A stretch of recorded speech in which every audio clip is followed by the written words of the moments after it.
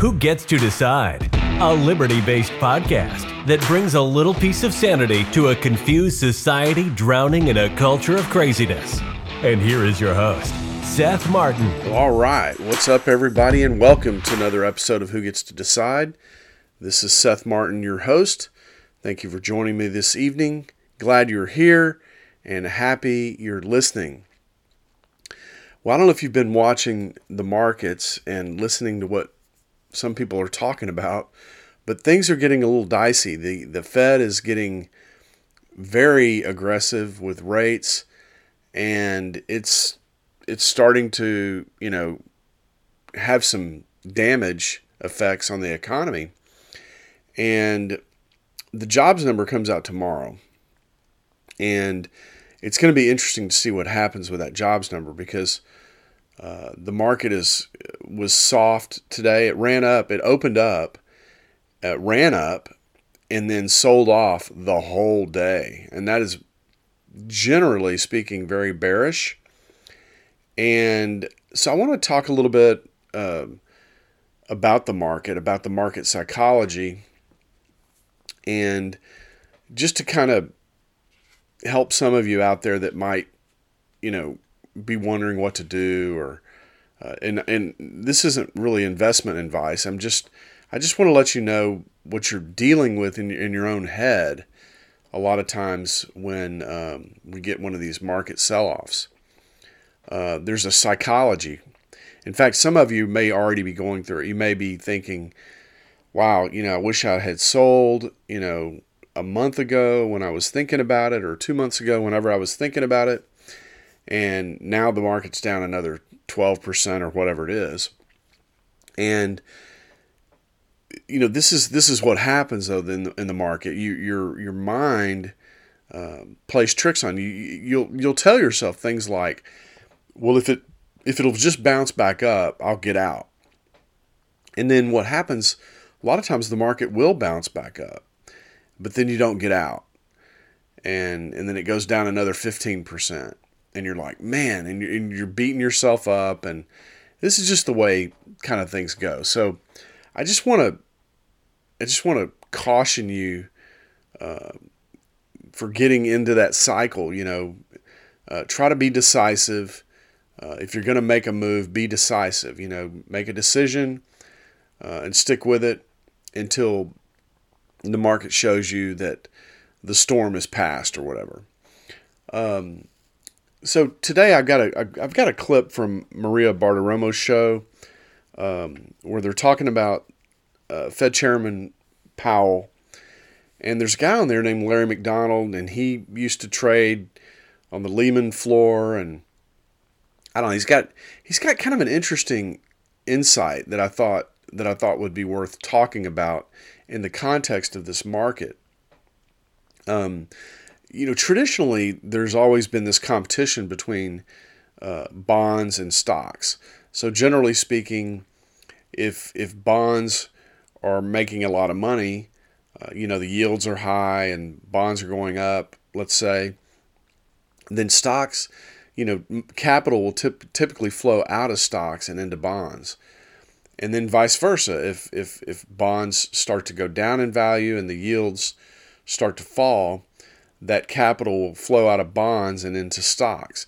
Now, the bond market is much, much larger than the stock market, but there's still this kind of relationship there. And for a while now, a long time, the correlation between stocks and bonds have gone in the same direction. That is to say, the market's been going up and the bond market's been going up. Or at least it hasn't been going down, let's say. And what we're starting to see is that flip again. So we're starting to see where there's an inverse correlation between stocks and bonds. And this guy kind of touches on that, and I'll fill in some blanks for you, but it could very well be the catalyst that drains a lot of capital from the stock market and sets off a wave of selling. So let's kick off that interview, and then I'll break in and talk about some of the things that he's talking about to kind of fill in the blanks. And I think it might be helpful for some of you to think about, how to preserve your capital, because when you get one of these big sell-offs, and I think we could be on the eve of one, it's all about preserving capital. Think of the bear market as a big train, just barreling down the tracks. And the last place you want to be is on those tracks. So it just makes a lot of sense sometimes to just step off the tracks, especially if you're a relatively small investor. If you got a lot of money spread out over, a bunch of different places, maybe it's not so practical for you to just step off the tracks. But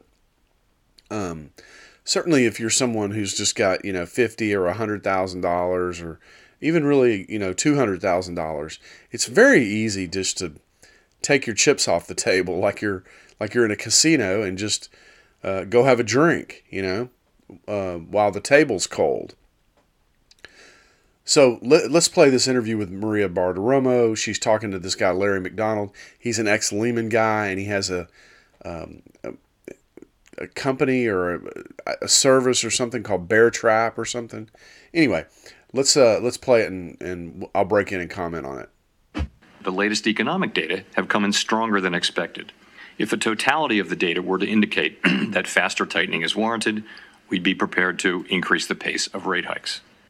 So let me start with just, what is the market? The market is a place where companies get capital to invest in their businesses to expand them.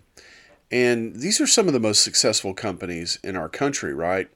And so what it tends to do is it tends to reflect our collective standard of living or productive capacity. And that's why over time, over the very long run, the stock market goes up, because it's really a reflection of how productive we are as people together. Now, there are times, though, where, especially in a market where we have credit expansion just all the time by the government, there are times when credit is expanded too far, the market gets a little overheated, there's investment in lines of production that are unsustainable, consumers aren't buying certain lines of production, and there's this effect that kind of happens where the market has a bunch of misallocated capital, and it responds by selling off. Okay, now the thing about Chairman Powell and government data and things like that, this is always in the rearview mirror.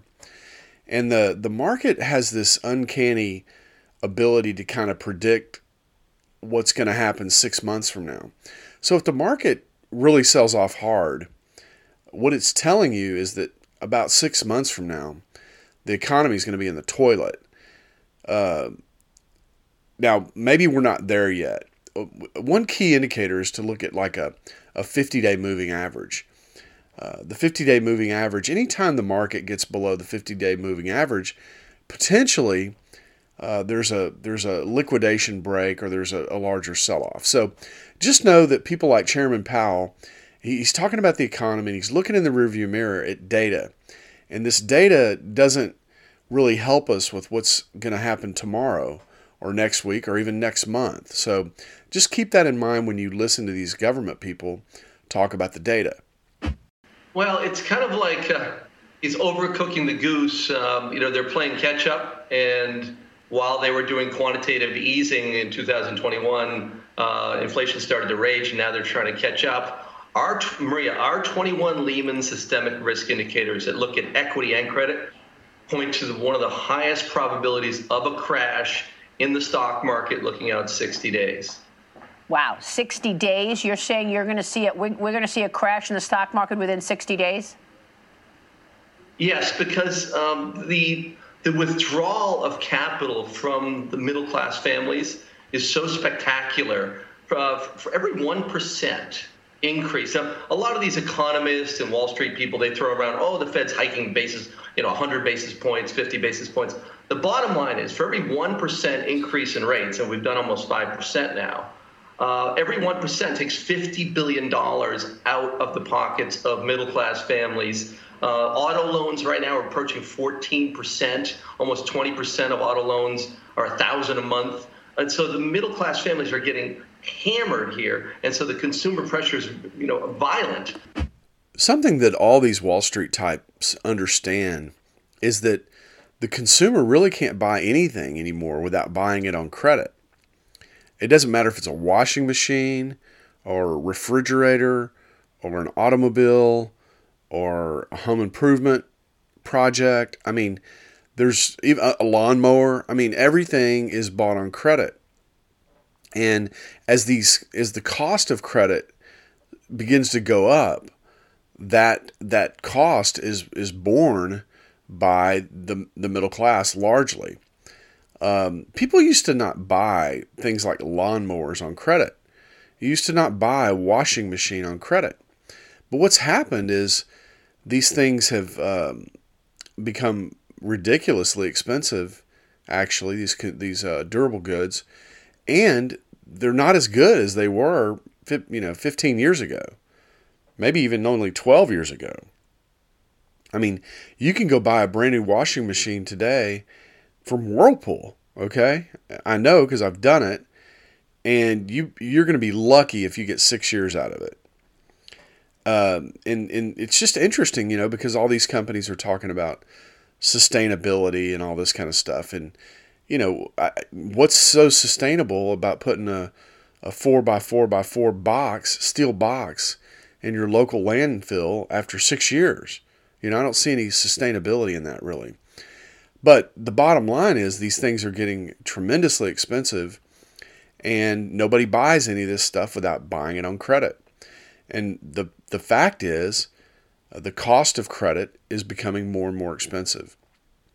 And at the same time, by the way, that food and energy and insurance and all the things that you're just not quite poor enough to do without. I mean, that's one of my complaints all the time is like, I'm not quite poor enough to just go without insurance, and I'm not quite, well off enough to be able to afford it. And that's where a lot of people are. A lot of people are in this kind of no man's land where they're getting squeezed by the cost of things and by the just the sheer number of things that are drawing on their bank account every month. You tend to run out of money before you run out of month. And this is happening to everybody, okay? It's just that the people in the middle and the lower ends of the income scales are really feeling it. But on the high end, the wealthy are doing well with excess savings and higher interest rates. Yeah, well, look, I'm glad you brought up rates because we're talking about the 2-year above 5% today. Mortgage rates, just out moments ago, the 30-year fixed rate up again now to 6.79% last week. I mean, Larry, the last time we saw mortgage rates shoot up this way, we saw real demand destruction. People were walking away from their mortgages. A new Fannie Mae survey finds Americans are pessimistic about their personal financial outlook. 31% of Americans said that they expect their personal finances to improve over the next year. But that's the lowest reading since 2010. Interest rates are a real important part of the economy. They're another price. Prices in the economy are the things that we use to determine value and what we're going to take action on. And interest rates are another price. And, it's these interest rates have a huge impact on borrowing. Specifically, like anytime, well, let me just back up. Anytime you borrow money, okay, you're basically pulling some of your spending forward to spend money on something today, but that you'll have to pay for it at some point in the future. And if you've done a lot of this, and now you're, all the payments that you make on things, you're just barely getting by. And then something like inflation whacks you really hard. It just makes everything that much more difficult. For example, maybe you bought a house for $350,000 I don't know, 15 years ago. And now that house is like $600,000, let's say. Well, your taxes are higher on it. Your insurance is higher on it. Maybe you need a new roof. You know, what happens is when we have something like dishonest money and the government can just print up money the way it does, it benefits from that, right? Because it's driving up your asset prices, which they then tax. But then that drains money from your household. And if you've borrowed a lot of money on top of that, you're just running out of money quicker. And if your income hasn't gone up to keep up with the pace, then you're in pretty short order, you're going backwards. And that's just the mechanics of it. It's just how it works out. Larry, before you get into what we're looking at in terms of rates and the impact, I want to bring Adam Johnson in here because he's on the other side of this trade. Adam, you're not expecting a recession. No, I'm not expecting a recession. And my argument is the two E's of earnings and employment. Employment's at an all-time high, and earnings, while not stunning, are better than feared, and revenues are actually rising 5%. Larry, I'm curious, you made the comment that there's some sort of pending crash coming up in 60 days. I mean, that's a pretty bold statement. Days. I mean, so I'm taking Larry's side on this thing. You know, this other guy, he's looking at data. He's looking at employment data and earnings. And I can just tell you, those are past numbers. They don't tell you anything about what future is going to be. And the reality is, the market is a pretty good indicator of what's likely going to happen. Now, this guy Larry, I think, has a better thesis too, and he's going to cover it here in just a minute, so I don't want to spoil it. Do you really believe that your indicators are right and that there's some sort of crash when you have the most amount of people ever making the most amount of money, ever spending the most amount of money, ever, and it's translating into earnings that, while not stellar, are enabling revenues to actually rise? Go ahead, Larry. Well, remember, if you have $10 million in the stock market 2 years ago, you're flat. Okay, so there's a lot of people that have had money in the market for a long time, all these failed rallies. That's beating on the psychology of investors, number one. Number two, $10 million in cash today generates $510,000 a year in treasuries, in 1 year treasuries. Wow. Okay, think about that. A year ago, you're talking, this was $70,000. This is such a great point, and this is why I tend to agree with Larry. If you've been in the market for the last 2 years, you're flat to down, okay? And that psychology does work on you. You start to wonder if it's going to come back up and when. But to his point, if you take $10 million and you buy 1 year treasuries, they're paying over 5%. So what's generally considered risk-free, which I don't agree necessarily that U.S. Treasuries are risk-free, but most investment people think of that as risk-free money today. That if you buy U.S. Treasuries, certainly 1 year or 6 month Treasuries, those are fairly risk-free, okay? But if you had $10 million, that's going to throw off $500,000 a year. And what he's saying is just a year and a half ago or so, that same amount of money in 1 year treasuries would only make about $70,000. So this is luring lots of people, lots of smart money away from the stock market.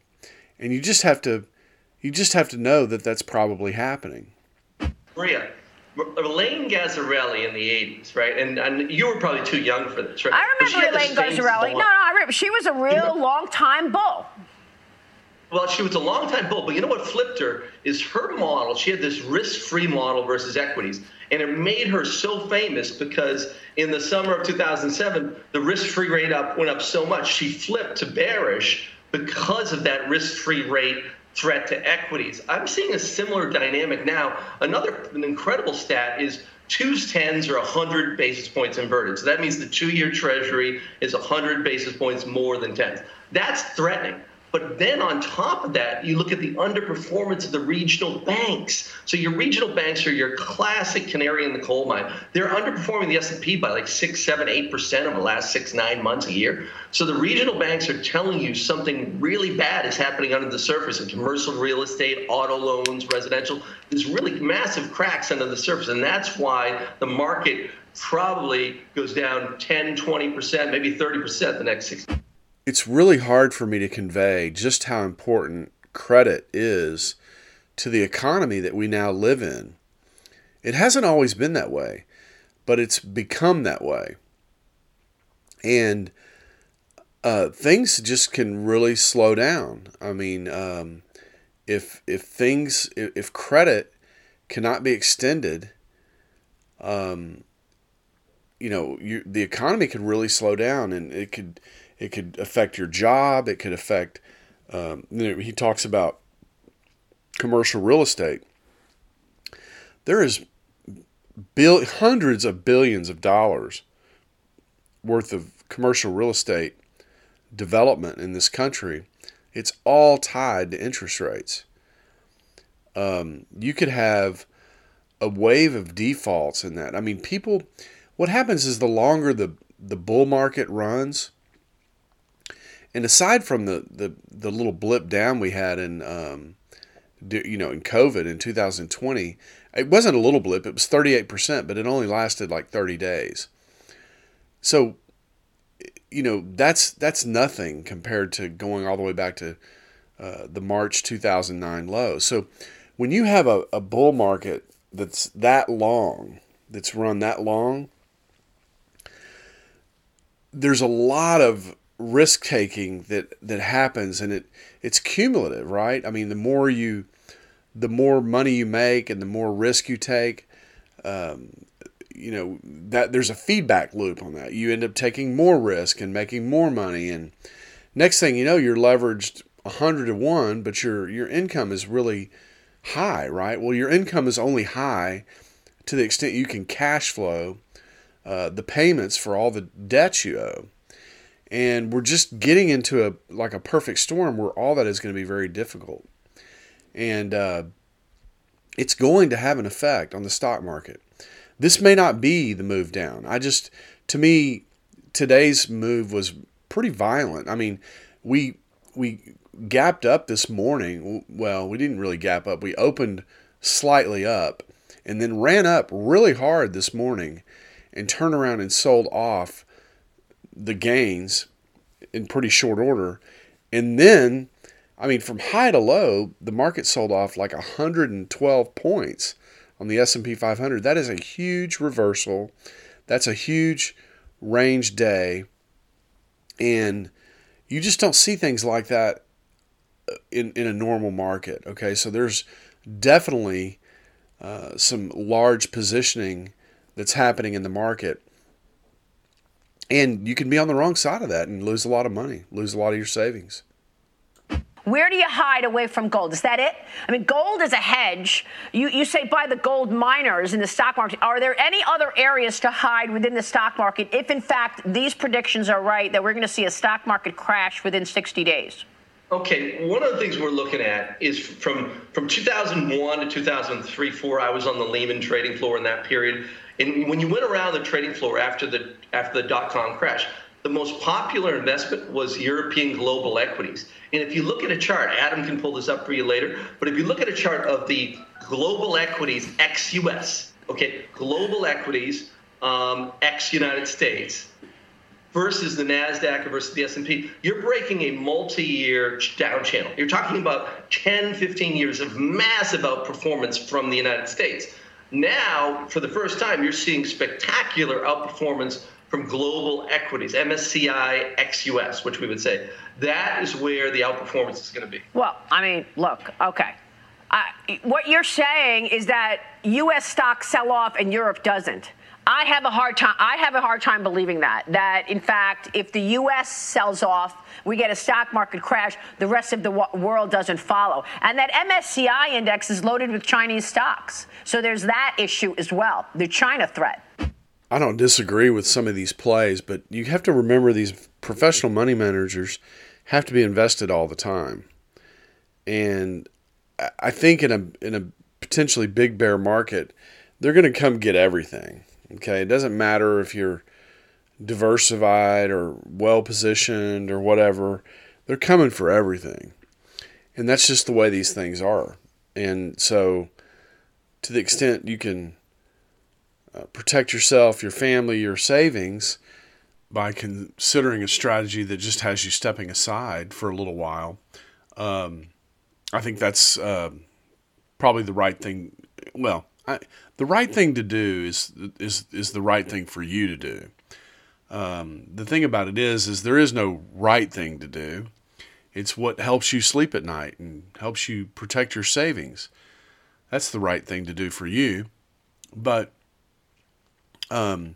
just recognize that we have $31 trillion in debt, and the U.S. government is going to have to